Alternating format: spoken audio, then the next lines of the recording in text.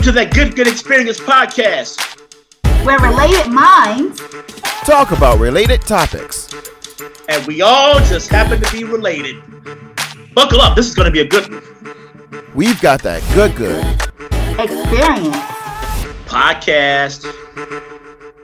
Hey guys, here we go again for another exciting edition of We Got the Good Experience, where related minds talk about related topics, and we all just happen to be related. And we've got a great show lined up for you guys today. But before we get into that, we got to get into our newest segment of this podcast, the Lady Mo Moment from First Lady Amanda Marcus of Freedom Church in Albany, Georgia. And here we go right now with the Lady Mo Moment. Take it away, sis. Hello, good family. This is Lady Amanda Marcus with Freedom Church of Albany, Georgia. And this is your Lady Mo Moment. Have you ever asked yourself, what is my purpose? Why am I here? The definition of purpose is the reason for which something is done or created or for which something exists. Oftentimes as people, we're looking for our purpose. We tap into our things that we like. We tap into our strengths, our talents, our gifts, things that we're good at in search of our purpose. But have you ever thought, maybe I am purpose. Maybe I am the reason for which something is done, created, or for which something exists. Maybe I am a mother. Maybe I am a good employee. Maybe I am a good husband or wife. So instead of thinking, what is my purpose? Say to yourself, I am purpose. I am the reason why my children are here. I am the reason why this company makes numbers every single month. Instead of searching for your purpose, know that you are purpose. And that is your Lady Mo Moment. And now back to Marcus, Kimmy, and Byron for that good experience. And that was the Lady Mo Moment. Thank you so much, sis, for your input and for that wonderful word of inspiration. Now, without further ado, ladies and gentlemen, it's time for that We've Got the Good Experience. Hey, I'm Marcus Moses, and I can't do this thing without my cousin co-host, Kimmy. What's going on, the queen of sound? What's up? Marcus, darling. How's the good family today? We tired as hell, Kim. But you're going to be all right. You're going to be all right. And I can't do this again without my cousin co-host, Byron Baxter, B-Note Brown, in that order. What's up, buddy? What's up, Marcus? No ways tired up in this joint. What's up, Kimmy? Let's get this party started right now. But you sound like Buddy from Life. I want everybody on this line. Right now. Hey, guys. Hey, this week we've got a brand new episode for you guys. We're traveling back to 1989. And as we did the preparation for this episode, we found out there was a lot of good music back in 1989, and we're going to give it all to you on this episode today. But before we get into that, we got to get to our good segment. And this week, we want to do something a little different. We're still in February, and most of you know February is Black History Month. And so what we decided to do, we decided to salute somebody that was influential in the African-American community and culture, and salute them for our good segment. And without further ado, Byron, you're up first, buddy. Well, all right, Marcus. Well, my good Black History fact is on Clive Campbell, also known as DJ Kool Herc. Born April 16, 1955, Kool Herc is a Jamaican-American DJ credited with contributing to the development of hip-hop music through his back-to-school jam in the Bronx of New York in the 1970s. The event was hosted by Clive and his younger sister, Cindy Campbell, at 1520 Sedgwick Avenue. Cindy was inspired to throw the party as a means of earning money for back-to-school clothes. She promoted and organized the event, which was held out of their apartment. Now, Campbell played hard funk records of the sort typified by James Brown, and after noticing that the dancers liked the heavy percussive part of the songs the best, he began to isolate the instrumental portion of the record, emphasizing the drum beat. This became known as the break. He then switched from one break to another, using a disco DJ setup consisting of 2 turntables and 2 copies of the same record to elongate the break. This breakbeat DJing using funky drum solos formed the basis of hip-hop music. Now, while playing the breaks, Campbell called out to dancers to help lead to the syncopated, rhythmically spoken accompaniment, which is now known as rapping. He called the dancers break boys and break girls, simply known as B-boys and B-girls today. When they began to dance to his breaks, they were described as breaking. Herc noted that breaking was a slang for getting excited, acting energetically, or causing a disturbance. He coined the terms B-boy, B-girl, and breaking, which became part of the lexicon now known as hip-hop culture. Media began calling this style breakdancing in the 1980s. Herc soon became a folk hero in the Bronx, taking his style and collective, the Herculoids, to nearby clubs such as Cavallo, Twilight Zone, Executive Playhouse, and the PAL on 183rd Street, as well as high schools such as Dodge and Taft. His sound system, the Herculoids, is still legendary for its sheer volume. Campbell's DJ style was quickly taken up by figures including Afrika Bambaataa and Grandmaster Flash. Kool Herc never made the move into commercially recorded hip-hop in its earlier years, but in May of 2019, he released his first vinyl record with Aaron Green, better known as Mr. Green, who's an American musician from Highland Park, New Jersey. The record was called The Last of the Classic Beats, on which Herc is the narrator. And that is my good Black History moment. What is yours, Kimmy? All right. Well, I'll tell you what's good. My Black History moment is about HBCUs and the 180 plus years of success by our beloved HBCUs, which is driven by a visceral promise of support to all students. HBCUs offer a safe and nurturing environment for everyone: Black, white, Asian, Latinx, the wealthy, the less advantaged, and all in between. HBCUs consistently outperform non-HBCUs in student experience, affordability, and after-college preparedness for Black students. And they provide students something they can't get anywhere else: a diverse and inclusive community of scholarship that celebrates the richness of the entire American experience. Me, as a graduate of Payne College, an HBCU in Augusta, Georgia, and Byron being also a graduate of what school, Byron? Southern University, Baton Rouge. Thank you. So we are beloved alumni. Thank you. We are alumni of these great institutions, and we definitely want to celebrate them this Black History Month. So what's up with you? What's good on your end, Marcus? Hey, what's good going on my end? I want to salute Miss Gladys May West. So guys, the next time you get lost and decide to put in an address to find out where you're going, make sure you thank Miss Gladys May West, who was an American mathematician known for her contributions to the mathematical modeling of the shape of the Earth and her work on the development of the satellite geodesy models that were eventually incorporated into what we call now the Global Positioning System, or GPS. West was inducted into the United States Air Force Hall of Fame in 2018 and was awarded the Webby Lifetime Achievement Award at the 25th Annual Webby Awards for the development of the satellite geodesy models. And that's what's good on my end. So, ladies and gentlemen, our episode for this week is 1989, guys. And when we did I'm telling you, man, when we did the preparation for this, guy, we just had no idea. I'm pretty sure Byron did, but oh yeah. 1989 was a great year for music. I'm telling you, there was so much going on that we can't even talk about. I don't think it's scratch the surface, actually. I'm telling you, man, I can't think of nothing else but to just get into it, guys. What do you think? All right, let's get into it. Our first, we want to say our condolences to De La Soul for the loss of Trugoy, or Plug One. It just broke my heart when I got that news that he had gone on to glory. So our first will be De La Soul, Me, Myself, and I.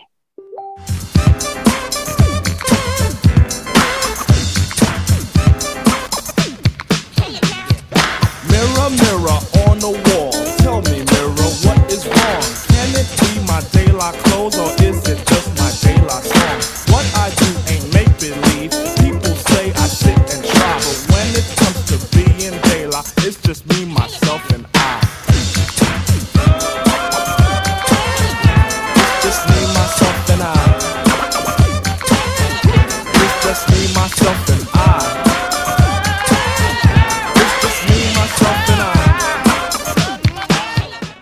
Okay, Yeah. I can't be the only one with the energy right now. Come on, y'all. This music makes you hype. I need to see y'all moving.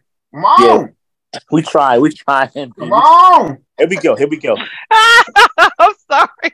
So, here we go. You want to Don't play you it again? just want to get up? Don't you just want to get up and just? I mean, this music makes you happy, right? Play it again, Kim. Play it again. Okay, I'm playing it again.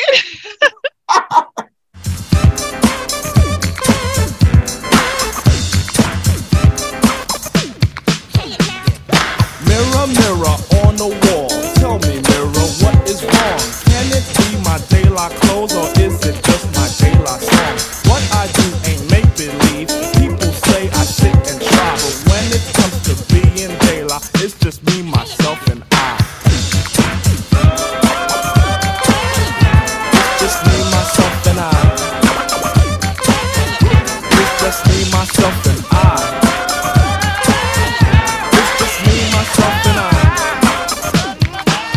Yes. And that was Me, Myself, and I by the hip hop group De La Soul from their 1989 album 3 Foot High and Rising. This is their only number one single that hit the R&B charts, and it's also number one on the U.S. Club Play charts. Of course, you know the sample from the music from George Clinton and the Parliament Funkadelic song Knee Deep, which is one of the greatest songs in all of Black culture. And again, I want to say also our condolences to the hip-hop family and De La Soul on the loss of Trugoy. Again, this is one of our missions for this podcast, you know, to preserve the music, because it seems like we're losing all of our artists daily and whatnot. But however, this song is a staple, and not just in hip hop, but the R&B community. There was no way we're going to do this episode without this particular song. And what say you guys? Well, the only thing I'm going to say is when De La Soul came onto the scene, it gave us another facet of hip hop to identify with. I know I immediately identified with just the way they appeared, the way they presented themselves. It just brought hip hop to a different level. They were different. They were so different. They were the not mild mannered, but they brought in the Daisy Age, and we didn't down feel to earth, exactly, you know? Like it allowed us to frolic in the daisies, something that we weren't allowed to do. You know, we weren't allowed to be that intellectual, and it was always kind of hard before, but they brought in a lighter side to it, but they still were speaking straight knowledge. And that's why I loved Native Tongue, De La Soul, Jungle Brothers, Tribe Called Quest, Queen Latifah, Monie Love. I loved all of them. So they were my heart. I mean, De La Soul and Tribe Called Quest went together with me. And to again commemorate this pivotal moment, we're going to play De La Soul Buddy, which incorporates everybody. Man. And this is the remix, right? This is the remix. Yes, the Native Tongue Decision version. Say what?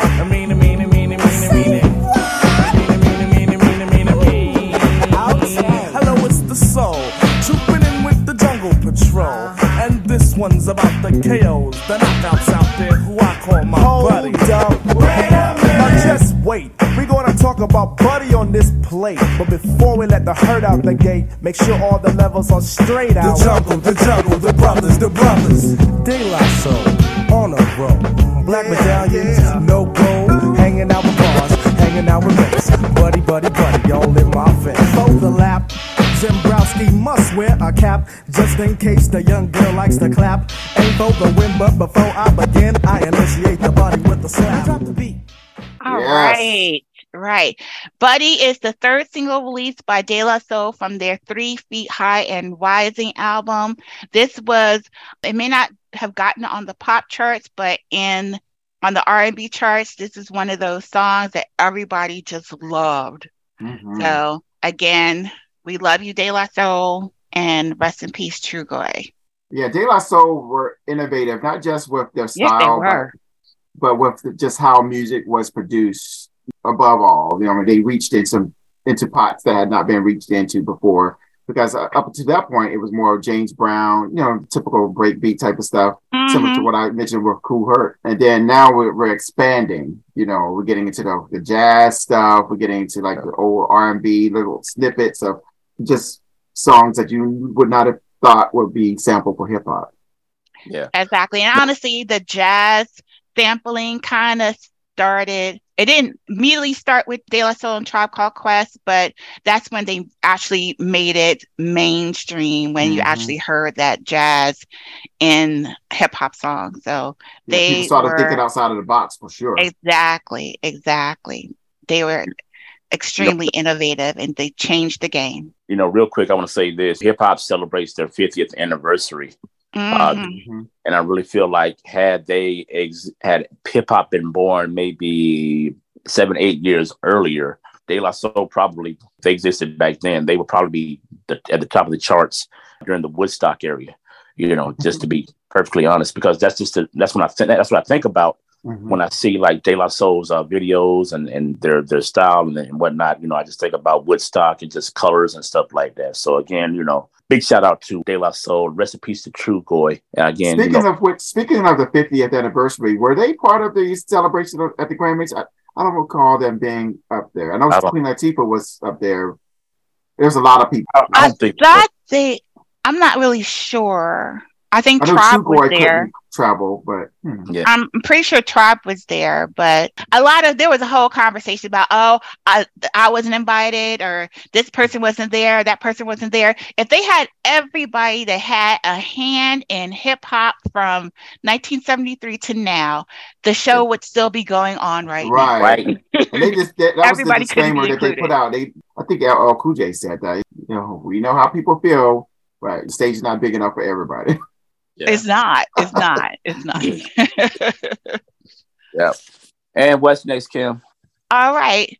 Now we're going to go into a very pivotal song for 1989 that I think it's not going to be just one person's pick. It's all of our picks, because we love this song, and it's Soul II Soul. Keep on moving.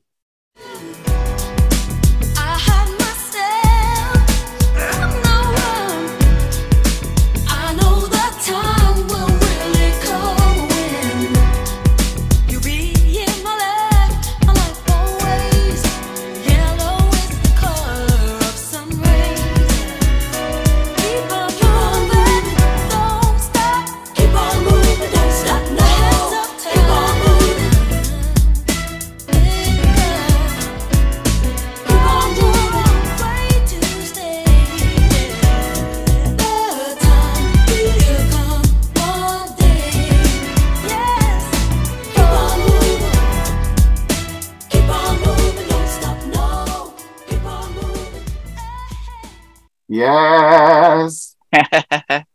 You gotta love Soul II Soul. Can anyone say anything bad about Soul II Soul? Take your time. Walk us through this thing, man. Take your time, baby. Take your time. Okay. Thank you. Well, Keep On Moving is a song by British soul and R&B band Soul II Soul. It is the second single released from their debut album, Club Classics Volume 1. Keep On Moving was the title in the United States after the single Fair Play. It is one of two songs on the album which features the British R&B singer Karen Wheeler, the other one being Back to Life, However Do You Want Me, another banger, by the way. Mm-hmm. And it became one of Soul II Soul's most successful songs. It reached number 5 on the UK singles chart upon its release in March of 1989, and number 11 on the US Billboard Hot 100, and it was even more successful on the Billboard's R&B chart, where it hit number 1. All right, so the song was produced by Nelly Hooper and Jazzy B, and it was originally only to feature Karen Wheeler as a guest vocalist on the song, but after recording the song in 1988, Wheeler was added to the lineup of Soul II Soul, and the song became the title track of the group's American release, Keep On Moving. What do you all have to say about this timeless gem? Again, this was all of our picks. I mean, it's not just one particular pick. This was like Kim said, it was such a pivotal song. And it was like a kind of like a leeway to the other banger, How Do You Want It, man? I mean, this is just, man, oh man, it's just a timeless classic. Mm-hmm. Even now, as tired as we are this morning, this song kind of gave me a little pick me up. I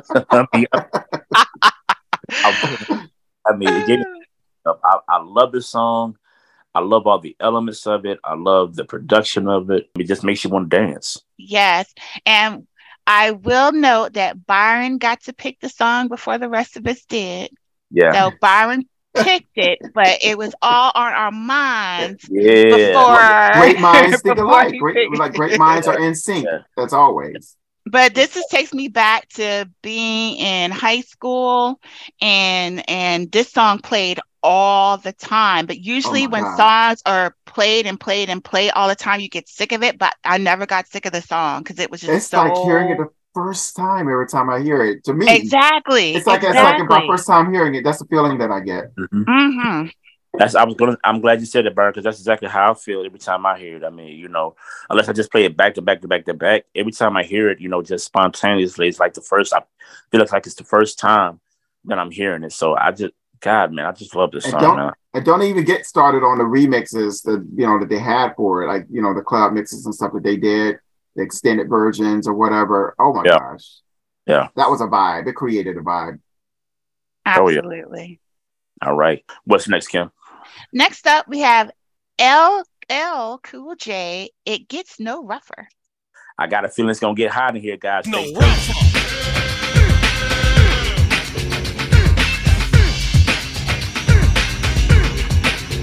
It gets no rougher. Yo, in 89, we taking out all the ABC MCs. You know what I'm saying? Yo, cut ain't no joke. Yo, L, release the juice on him. Wait a minute. I release the juice, smack dab in your face. Do damage, I'm picking up the bass. My mic's like a torch when I'm walking at nighttime, straight to the dome. It's like a pipeline, high speed, stronger than top weed. Before you pick up the mic to get fly, you need all the dope tactics that you can feature, so I can serve you. You know the procedure. Listen to the man, intellectualize, visualize. Your whole posse getting paralyzed. I don't wanna hear no alibis, don't apologize. I put the highs in your eyes, the bass in your face like the district attorney. I'm on the case with rhymes that'll hit you and get you and sit you down. The competition is booty. Get the picture now. Skip the rigmarole. Yo, 1989 is on fire this morning. I'm telling you, man, check it out. That was one of the greatest of all time. Listen to me, one of the greatest of all time. LL Cool J with It Gets No Rougher from the Walking Like a Panther album. That particular track was produced by Public Enemy's production team, The Bomb Squad. It's from I think I said it was from the album Walking Like a Panther. This is the third single from that album. And now, check it out. Byron, I think I know your question before you say anything. I think you know what the question is. Yeah, I've already alluded to it, but I'm like, okay, Marcus. Okay. You got Jingling Baby, Going Back to Cali. I'm That Type of Guy. Why this song? Exactly. I don't even remember this song. I didn't even remember this as a single. This is like, I just knew it as just an album cut. I didn't realize it was even a single release. Okay. I'll explain to you why, guys. All right. I just familiarized myself with this song probably about 6-7 months ago. All right. You know, listen to Rock the Bells, who is by LL's channel on Sirius radio station. And I listened to it and just like the vibe was just so catchy, so wonderful. Just it did something to me. And so I started looking up the songs from 1989, and this made the cut. It's one of the top songs of 1989. For whatever reason, believe it or not, it was there. It Gets No Rougher. I mean, Google it yourself. What list had it at the top? What did I find it? This is not anything that was like in heavy rotation. But this is the thing, though. It's all about songs that were released in 1989 that meant something to you. Oh yeah, I'm not attacking Marcus on that. Obviously, this song resonated. Well, I was just curious. But honestly, I feel that there were better songs. Those bangers on that album. Groundbreaking songs. This is what did it for me. This is what did it for me. At the beginning of the song, if you play at the beginning of the song, where LL takes the alphabet, goes to A, the B, the C, the D, the E, the F, the G, the H, the I, the J. Anybody that can rap, that can spit the alphabet and make it sound good, that meant something to me. And that's why So LL was untouchable at that particular point. There were people that tried to touch it, but he brought the heat every time. So he was the guy at that time. And that's what I want to showcase, his excellence as far as like his delivery style, as far as hip hop, his lyrics and whatnot. It just, to me, that part just resonated with me. And the production of the song itself, it all just resonated with me. Don't get me wrong. I love Going Back to Cali. I love Jingling Baby. I probably could have put Jingling Baby on here. I even like I'm That Type of Guy. I remember that video, I'm That Type of Guy, because it took me back to the Wizard of Oz when those monkey guys,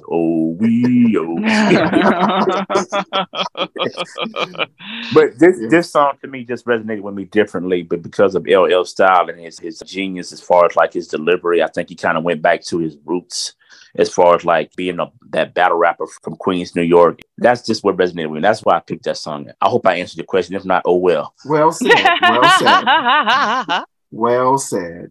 Yeah. All right. We appreciate your selection. There you go. Now what's next, Kim? We taking it back to some Bobby Brown with some Roni. All right. You believe in love and all that it can do for you. Give it a chance, girl. You find romance. And if you find the tenderoni that is right for you, make it official. Give it your love.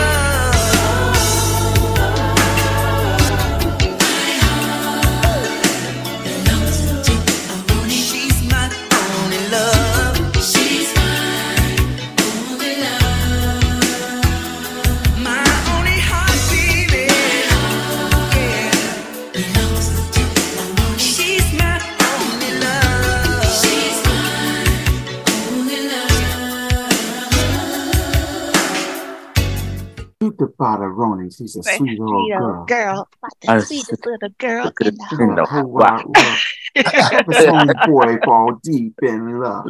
What you had a Roni, you would never give her up. Yeah. Better do it. Anyway.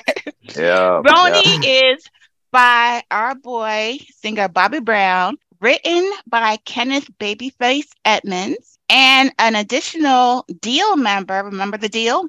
Darnell Bristol. It was released as a single in 1988 on MCA label as the third single from Brown's second album, and went number 2 on the Hot Black Singles Chart in January of 1989. Yeah, this song had some longevity. It definitely hit early on the R&B side, but it had some crossover appeal, and yeah, this is a big record. Bobby Brown was just on fire. He had arrived.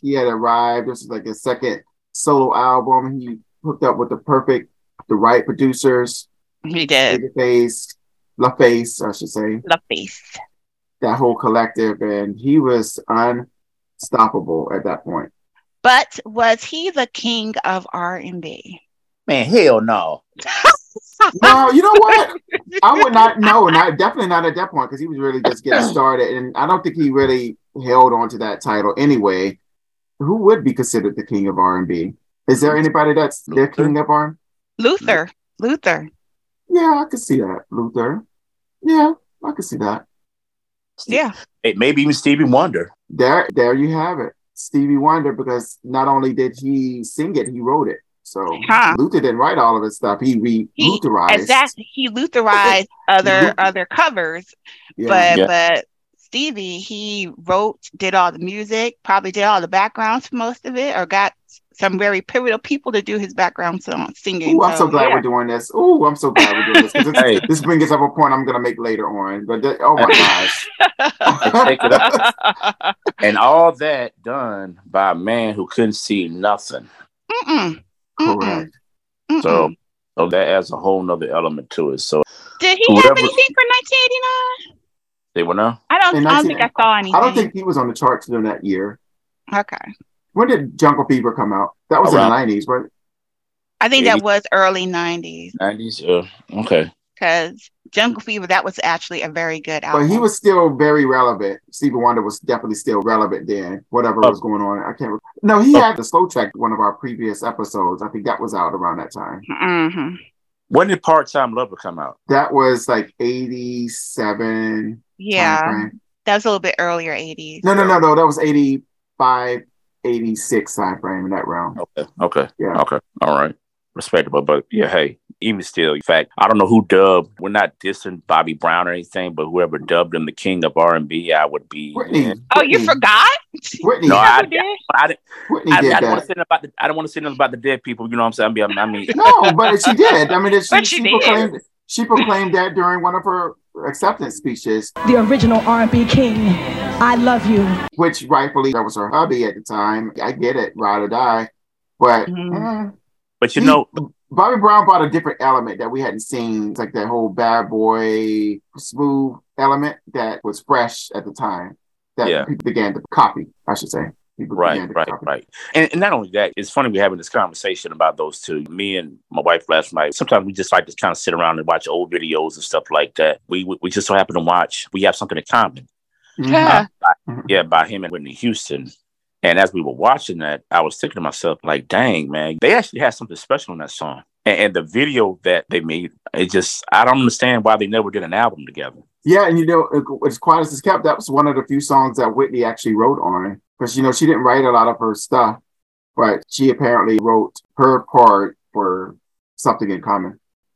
Yeah. But anyway, needless to say, we're not taking anything away from Bobby Brown. Bobby Brown definitely left his mark in the R&B world, and he's on our countdown this week, and it is what it is. Look, listen, he inspired a lot of dance moves that we were dancing to, like with the dance groups that I was in or whatever, inspired some of that choreography. So, hey, what can I say? Yeah. Well, can I say is what's next, Kim?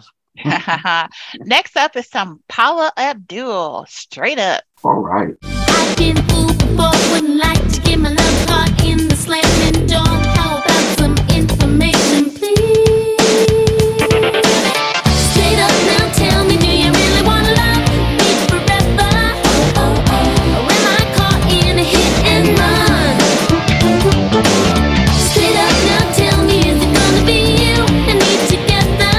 Or are you just having fun? You are so hard to read. You play hide and seek with your true intentions. If you're only playing games, I'll just have to say,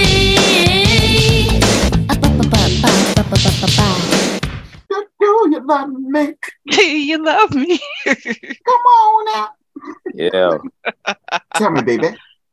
Oh, All right. Straight Up is a single by American recording artist Paula Abdul from her debut studio album, Forever Your Girl, released in 1988. The song is a mid-tempo dance pop song with influence from the pop rock and new jack swing genres. It was written and produced entirely by Elliot Wolf.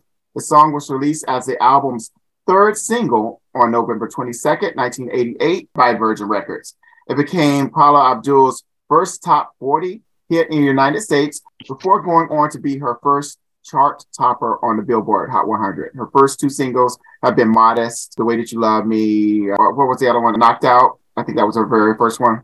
But this song helped the entire album reach the top 20 of the Billboard Hot 200 chart. And this also has remained her biggest international hit to date. There are a few interesting facts about the song. First of all, the original demo was tossed out by Paula Abdul's mom when they were searching for different songs for her to record. But she heard something in the song and pulled it out of the trash and kept it to record between her stint as Lakers Girl choreographer. And also, she recorded this song in a bathroom. really?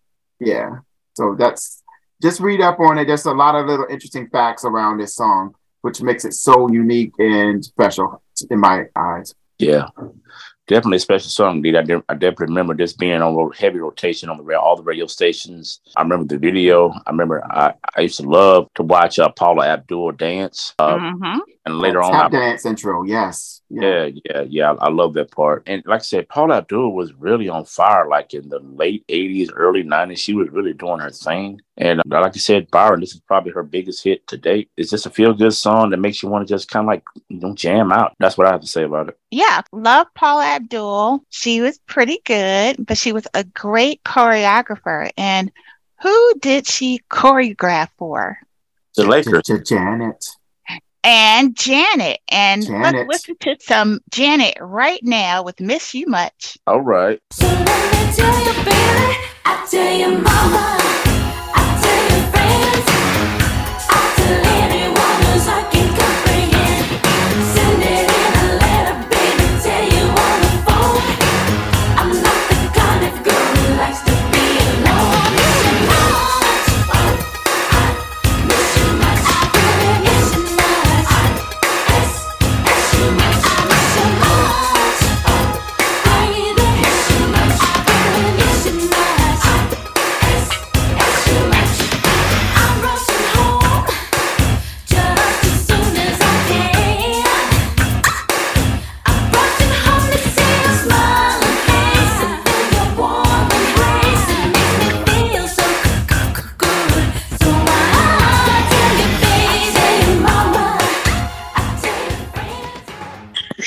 Burning That's the calories end? up in here. That's the end? No. No. Look. He doing the chair routine, dude. Oh, but I knew that choreograph, man. It's too much. Oh, we all knew those moves. That was when you watched music videos and you stayed in front of the television and learned all the choreography. That's how we learned. Those were the days. Absolutely. That was Janet Jackson, Miss You Much, from probably one of the top 10 greatest albums of all time, Rhythm Nation 1814. That track was produced by the legendary who, guys? Jimmy Jam. Terry Lewis. You better believe it. Spent 4 weeks at number one on the Hot 100. It was the second number one of her career. It was the longest number one of 1989. This got a Grammy nomination for Best Female R&B and Best R&B Song. And guys, to say the least, the song speaks for itself. I mean, it's just man. I tell you what, man. Not a whole lot you can say, but it's just Janet. I know this whole album, because we couldn't have this whole episode be like 15 Janet songs. Yeah. But I was about to pick Come Back to Me. Ooh. And then I was about to pick Rhythm Nation. And I had to look. All right. All right. That was my song. So, but I had to look, and Marcus already picked that when I was like, we can't have Janet all day. So where can we begin? Oh my gosh. I know. Yeah.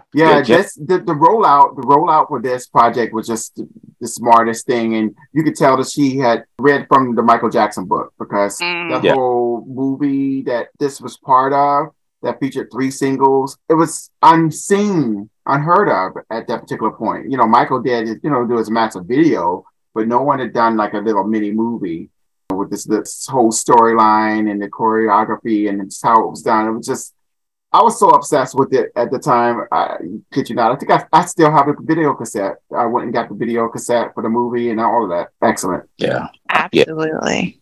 Janet Jackson, he's always going to be a staple in our community. It's going to be a staple on this podcast because we all love Janet. What can you say? You say the name Janet. You ain't got to say Jackson, just Janet. And everybody and everybody knows exactly who you're talking about. And that says a lot for her. So her music gets timeless too. I think she falls under that vein. The way Jimmy Jam and Terry Lewis produced her stuff, it didn't sound like whatever was happening then. It was always a little bit forward. So that's why she had like that longevity appeal. Absolutely. And you said something right there, Marcus, about just say Janet. She was able to pivot herself out of being one of the Jackson children. She's just Janet now. Yeah. That's Janet. Miss Jackson. She made a name for herself. Yeah. You hear me? Miss Jackson if you're nasty. If you're nasty. Yeah. We love you, Janet. Okay. We love you. Yeah. What's next, Kim? All right. Another from that pop era in 1989. That's Jody Watley. Oh, Friends. wow. Yes. Will let you down. Friends won't be around. You need them most while your friends. Oh, friends are hard to find. Friends, yours and mine. I'm talking about your friends.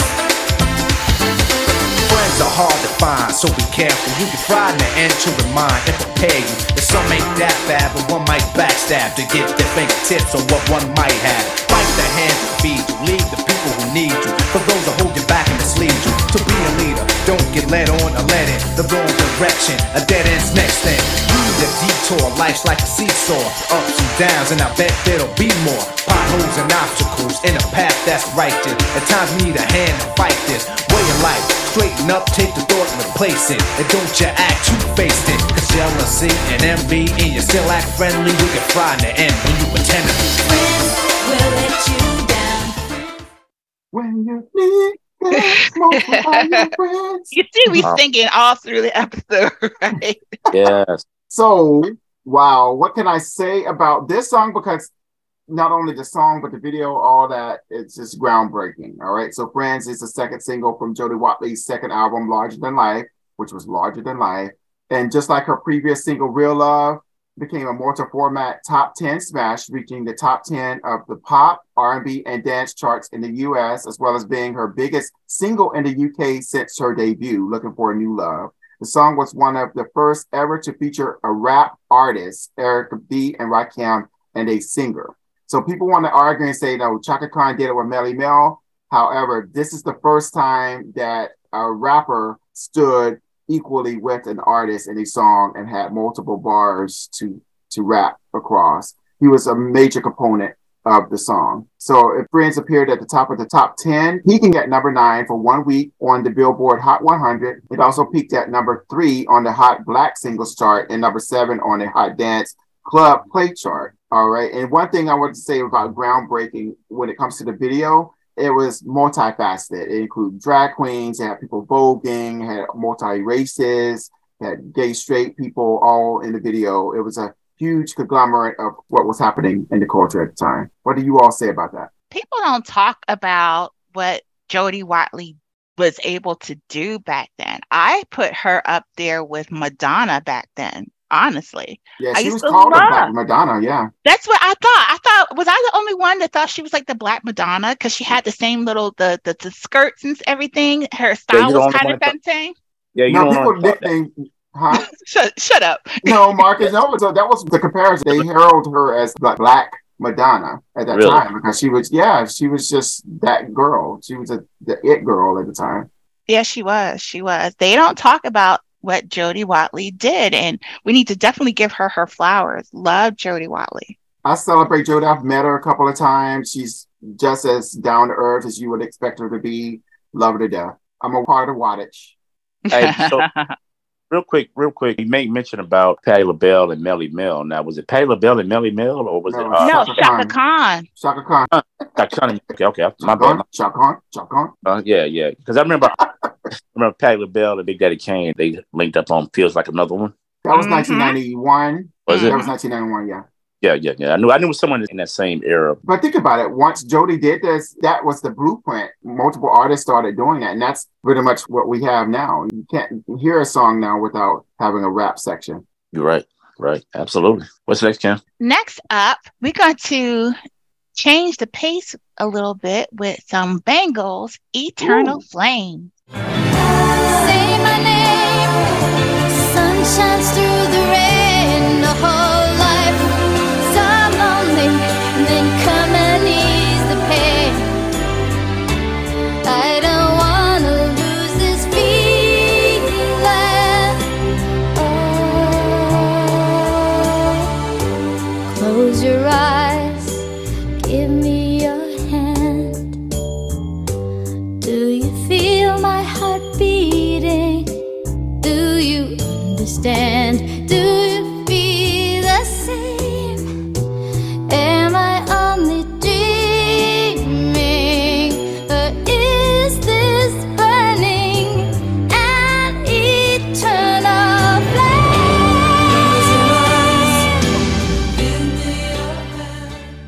That's right, Byron. You picked the right part to put on here. Eternal Flame was sung by the pop rock group The Bangles for their studio album Everything that was released in 1988. The power ballad was written by group member Susanna Haas with established hit songwriting team Billy Steinberg and Tom Kelly. Upon its 1989 single release, Eternal Flame became a #1 hit in Australia, Sweden, United States, and the United Kingdom. Yes, that was the main thing about that song. I loved how she just belted that out. And that's what I love about that song. What say you? I get lost in this song every time I hear it. It's a glitter rock gem. I love the Bangles, not because they covered a Prince song as a first single, but no, I just love the makeup of the group. It was all-girl group. They were a step up from what the Go-Go's had presented. It was like the next generation from the Go-Go's. And they just had great personality and they were great to look at. And I can't say anything bad about the Bangles. But Marcus, I'm curious to hear what you're thinking. You don't seem too moved by this song. It's not Walk Like an Egyptian. That's what you wanted to play. I like this one better. I'm sorry. I love this song. I mean, it's cool, nice little ballad, nice melody to it. And I'm like Kim, I like how she built to that high note at the end, but I hate to be the party pooper. You know, it didn't do anything for me. But I mean, That's no, no okay. That's all right. yeah, That's no all disrespect. right. Yeah, no disrespect to the Bengals or what they've done. It just, me, hey, It's like Landis plane. But Landis plane. I'll say this though. But I will say this though. I did get some Alanis Morissette vibes from it, especially in the lead vocals. She was probably influenced by the whole vibe of. So, I mean, that's considered glitter rock. What the Bengals were doing. Yeah, and I guess they gave that name glitter because of the tabourines and all of that stuff that they teamed with a lot of the music, or maybe because it was all women. I don't know, Pixies. I don't know where that came from, but it was a vibe. It was actually a movement in LA at that time. What's next, Kim? All right. Next up, we're gonna go back into some R&B with some Frankie Beverly and Maze with "Can't Get Over You." Anything about them. And though I do my very best, I just can't find happiness. And girl, it's all because I can't get over you. Hey baby, why, oh why, thinking of you makes me cry.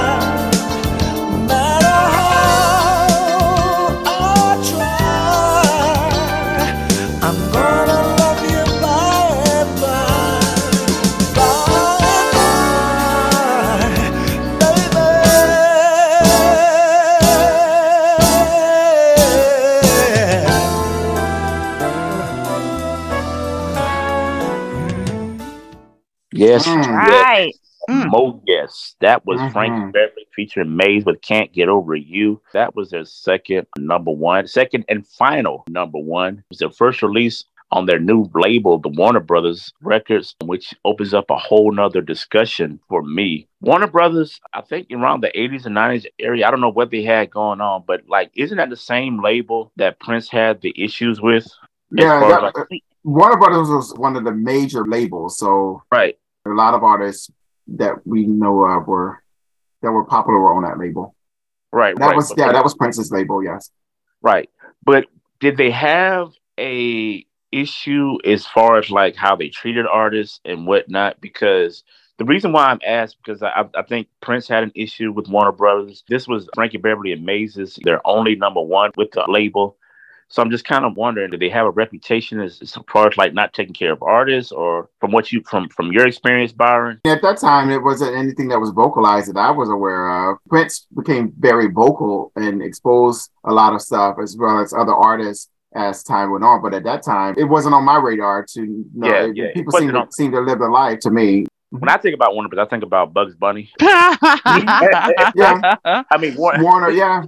To me, Warner Brothers couldn't do any wrong, but I just wanted to ask that question because there were a lot of artists acts that were signed to Warner Brothers, and I just remember Prince, and when they said that this was their final number one by Frankie Beverly Maze, and Frankie Beverly Maze being that super wonderful act that they were, I just couldn't understand why they could only spawn just this one. I ain't gonna say hit, but it's one number one. So that's the only reason why I asked that. Well, they had a huge presence on R&B. I mean, they weren't really a crossover act anyway. But it's kind of interesting to hear the chart performance because as much as they were played, you just never really realize that songs are not performing well on the chart, but they get the heavy push on the radio, and it becomes a soundtrack of your lives. So these songs are a soundtrack of our lives.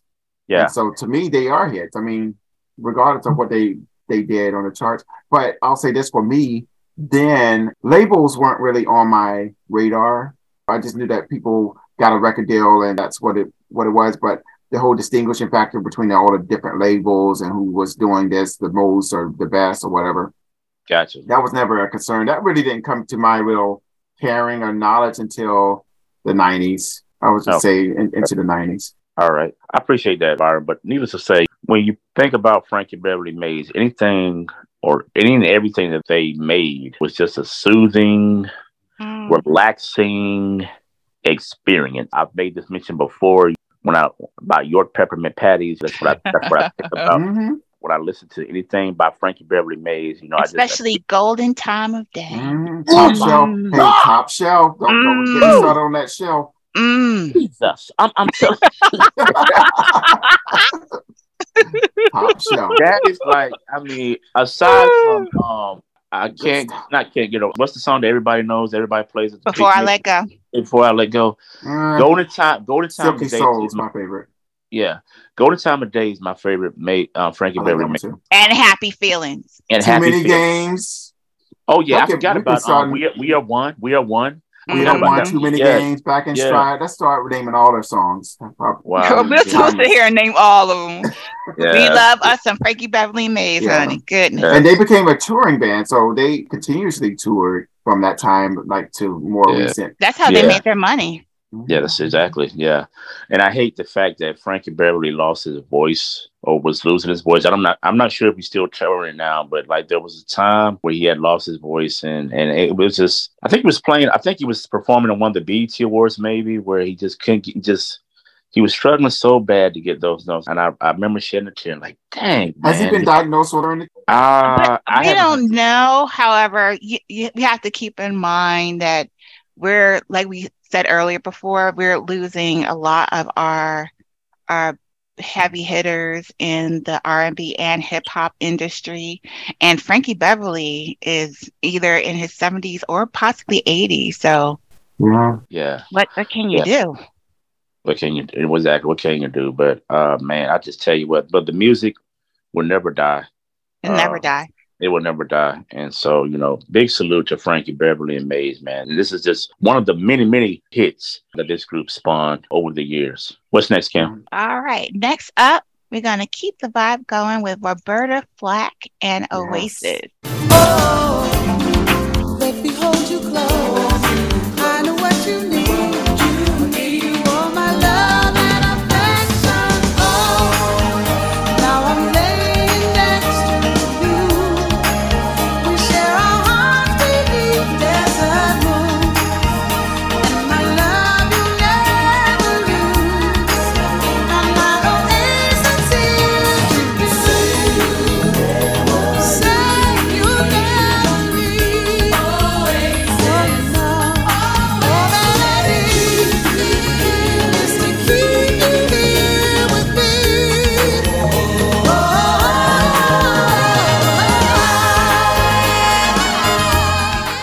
Oh my goodness. I had to include Oasis. I could not overlook Roberta Flack because this was a heavily played song in 1989. It was the soundtrack of my year. I could do not. I mean, that was. But when I think of this song, I think of Video Soul, all of that because it was on heavy rotation. But anyway, Oasis is a 1988 single written by Marcus Miller and Mark Stevens and recorded by Roberta Flack. The title track off of her 1988 album of the same name. It was her 11th album, if I'm not mistaken. The single was her first to chart on the Hot Black Singles chart in 4 years, peaking at number 1 on the Hot Black Singles chart for 1 week. The single was the first time in 10 years that Roberta Flack made the top spot. But Oasis, believe it or not, did not chart on the Hot 100. And the point I was going to make earlier when we were talking about, I think, the king of R&B and all of that, and I think we got onto the tangent about people who write their songs. Roberta Flack, to me, was the original songwriter. I saw her as a songwriter. I knew her as a child as a songwriter,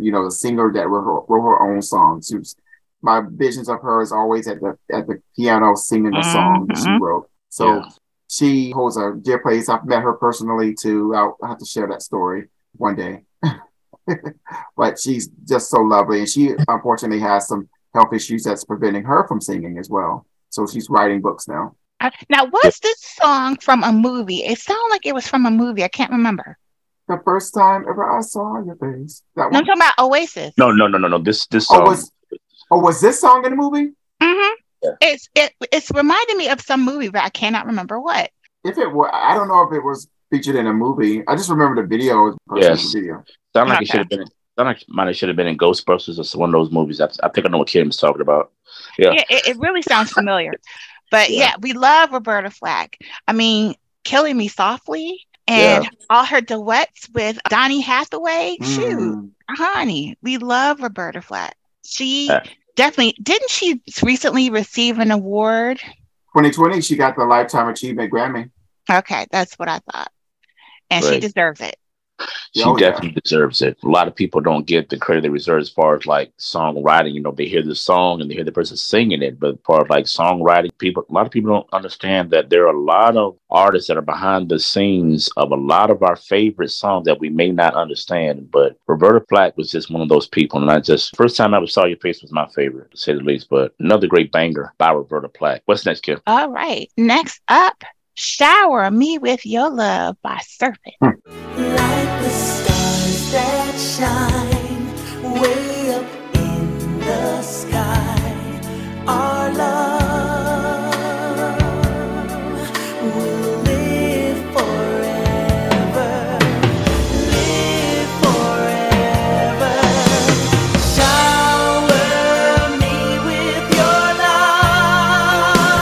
love, shower me with the love that I long for. Shower me with your love. Shower me with the love I've been waiting for.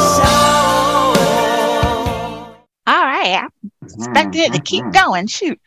Shower Me With Your Love is a 1989 single by R&B group Surface from their second studio album, Second Wave, which was released in 1988. The song was one of the most popular to date, becoming the group's second #1 on the Billboard Hot Black Singles charts, where it stayed for 1 week. Shower Me With Your Love was also a successful crossover hit, peaking at #5 on the Hot 100.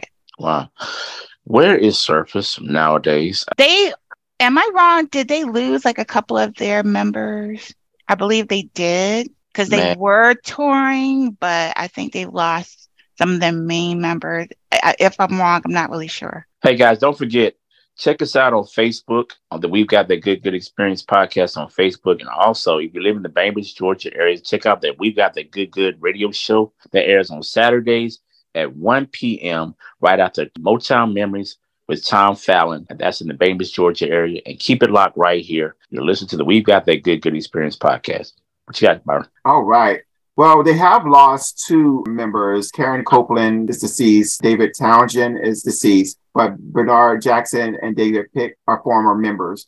They're still around, but the group is no longer active. Okay. The group is no longer That's active. So they sad. were only active 1983 to 94, and then in 1999. But they're no longer. See, later years, I see Jackson and Townsend left the group in 1994, and Surface disbanded in 1998. They reformed and released Love Zone, and a few years later announced a return to live performances with Conley, Jackson, Townsend, and Collins, an effort that was abruptly canceled when Townsend was found dead at his home on October 26, 2005, of unknown causes at the age of 50.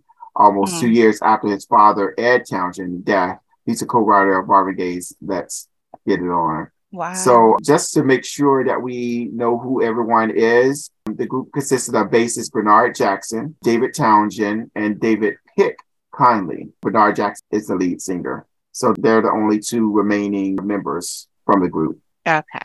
All right. What's next, Gil? All right. Next up, Dion Estes, Heaven Help Me. Another song that more than one of us picked. All right. Take the pictures, take the windows and the walls. Baby, won't you leave me my peace of mind? Oh, such a waste of time.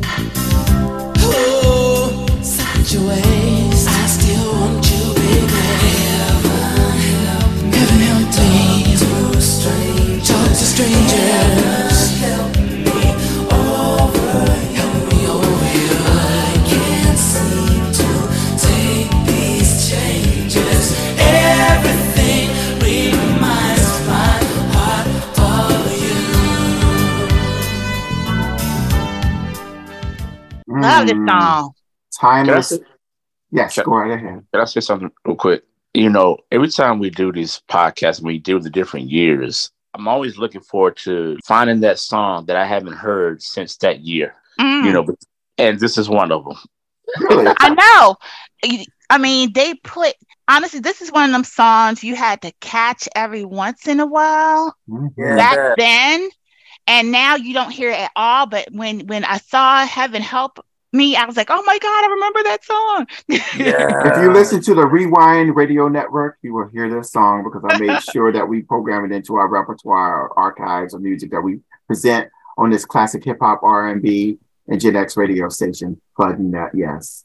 Rewind Radio Network. Plugging in there, Bino. We play the gems. We dig deep into the crates to make sure that you have that overall experience and you get the true, straight, no chaser version of how radio should be. That being said, Heaven Help Me is the lead single from the debut album of American musician and singer best known as the bass player of Wham and the bassist of George Michael's first two projects, Jeffrey Dion Estes. It was from his debut album, Spell, and featured background vocals by George Michael and reached number 5 on the Hot Billboard 100. And just so you all know, I don't know if you all were aware of this, but Dion passed away on October 11th, 2021. He was age 65. So he's one of our fallen heroes as well. Wow. Yes, I do recall when he passed away, because that was another time where they announced that he passed away. And I was like, why do I know that name? And they said, Heaven Help Me. I was like, oh my God, that's him. So yeah, may he also rest in peace. When this song first came out, did you all think it was a George Michael song? Yes, I did. I thought it was George Michael. I did. I did. I really get tired of this rest in peace. But at the same time, I'm thankful that we have this show. I really, really do. What's next, Kim? All right. Next up, we got to take this to some Isley Brothers. Oh, Mr. Spend the Night this War. With me tonight.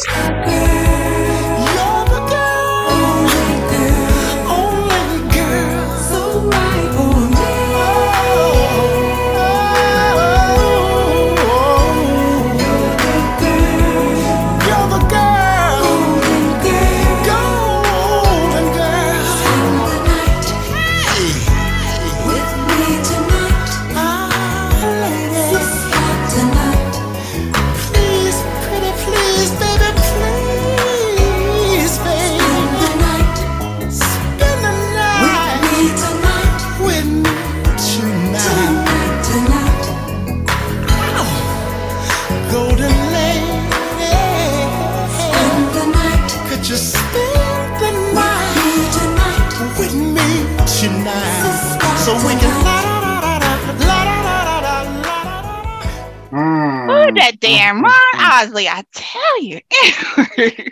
Yeah. Spend the Night was actually on the album Spend the Night with the very first song. And this was released October 5th, 1989. And this was written by Ron Isley and his wife at the time. And guess who that was? It was Angela Winbush. Angela Winbush. Yes, actually, you can hear her singing backup in the song. It sounds like an Angela Winbush song. It does sound like an Angela Winbush song. But no, she wants us to say Angela. Angela. Okay. So Angela, you can hear her influence all through the song. But this was one of them songs that would come on during the quiet storm, and it would just take you and put you in that mood. What say you?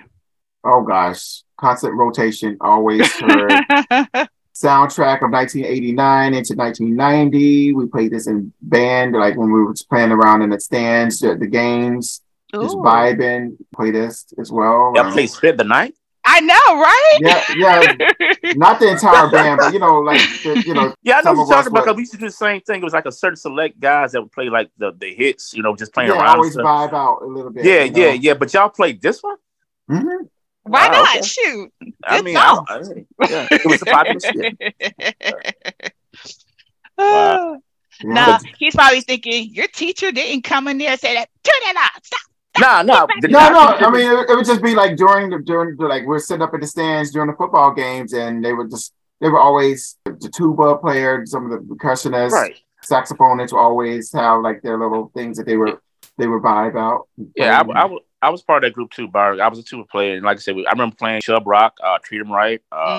We played Egyptian Lover, all those. Yeah. You know what I'm talking about. Yeah. Oh yeah. But getting back to the Isley Brothers, I don't know this for a fact. Don't quote me on this, but as I was listening to this, I'm thinking that it seems like the Isley Brothers are probably one of the few groups that remain that had a hit in every decade since the 50s. You're actually absolutely right. You're absolutely right. Mm-hmm. Yeah. Because I think Shout came out in the 50s, and then you got the 60s. I mean, they're the only ones that hold that. Yeah, they're the only ones that really can hold that record. At least 1 year in a decade, they've had a hit.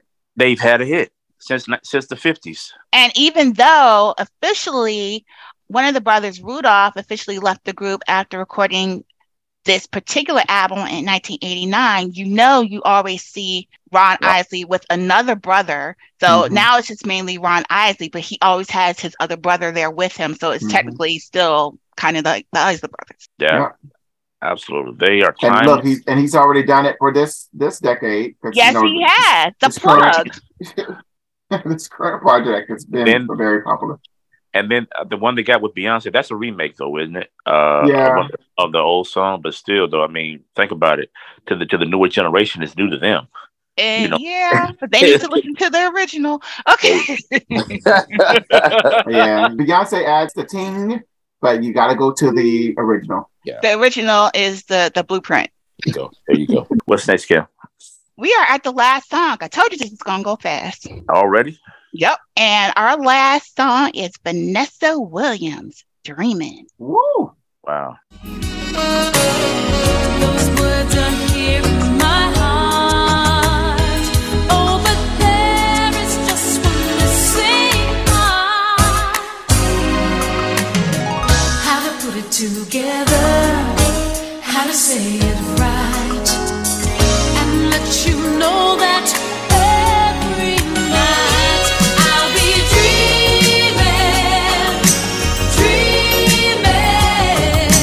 hoping, baby, you will be there. I'll be dreaming,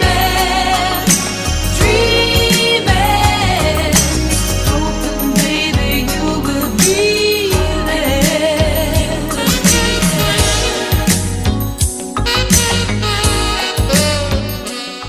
All right. Yeah. All right. So check it out. That was Dreaming by Vanessa Williams, the third single from her album, The Right Stuff. This particular song was written by Lisa Montgomery and Geneva Pascal. It was originally performed by the group Guinn, Guinn, in 19... I'm glad you mentioned that. Yes. He was going to get you. He was going to get you, Marcus. He was ready, wait. Motown group. Yeah. Yes, it was originally performed by them. This song peaked at number 8 on the Hot 100. And my question to you guys is this. How come we don't talk too much about how talented Vanessa Williams was? Who doesn't? She still is. Who doesn't? I think what happened... Talk about the world as a whole, the culture as a whole. The culture as a whole. I think what happened is once she ventured into acting, and she's a great actress also, I think people forgot that she can still sing her butt off too. She had some great songs. Go ahead. I want Vanessa Williams to come back and give us another Right Stuff and Comfort Zone. I need that era because she can still do it. She elevated her craft. She was always sophisticated. She was always very polished as a performer. But when she got into the whole Broadway stuff, and her repertoire just increased, and she kind of stayed along that elevation. But I would love a nice urban album from Vanessa Williams. I think she could pull it off. I love that era, especially the Right Stuff. And she could dance. She could dance. But yes, during that time, she had a lot of hits during the late 80s and 90s. She was on a track. She was consistent, and and I was obsessed with Vanessa Williams too, because I was like, okay, Miss America, former Miss America, and she was proving everyone wrong. And she did her wrong. Yeah, they did her dirty. Yeah, they did her dirty, but she didn't care. She came back, reinvented herself as this major pop star. She was getting hits on both the pop charts as well as R&B charts, and acting still then, popping up in acting roles then, and she hasn't looked back. You're right. Proud of you, Vanessa. She celebrates you every day. That's why I was like, she's never really fallen off to me, Marcus. She's always been consistently doing her craft. We got to remember her in Ugly Betty and Desperate Housewives. She's good. Yeah, and I never thought she was falling off. I just didn't feel like she got the recognition that she deserved because of what she's done. I mean, she was a heck of a singer, a great actress. She could dance. She could do a lot of stuff. And I met her before too. And she's very beautiful. And she deserves her flowers, and she needs to be getting those flowers every day. Absolutely. So guys, unfortunately, we've come to the end of another great episode of this wonderful podcast. I know. But don't worry, we got more coming to you guys. Matter of fact, we're going to definitely revisit this particular year at some point down the road. Again, there was just way too much music for us to just stop it right here. So stay tuned for that. Also, again, like I said, follow us on Facebook if we got the Good Experience podcast. Also, you can listen to this podcast everywhere that you listen to your podcast. We're on iHeart, we're on Spotify, we're on Amazon. Where else, Kim, where we are? We were everywhere that you watch or listen to your favorite podcast. Everywhere. And also, don't forget, if you live in the Bainbridge, Georgia area, check us out on 92.7 WKOD at 1 p.m. for the We Got the Good Experience radio show. And until next time, don't be just good, be good to each other. Until next time, y'all, take care. Bye, good family. Take care.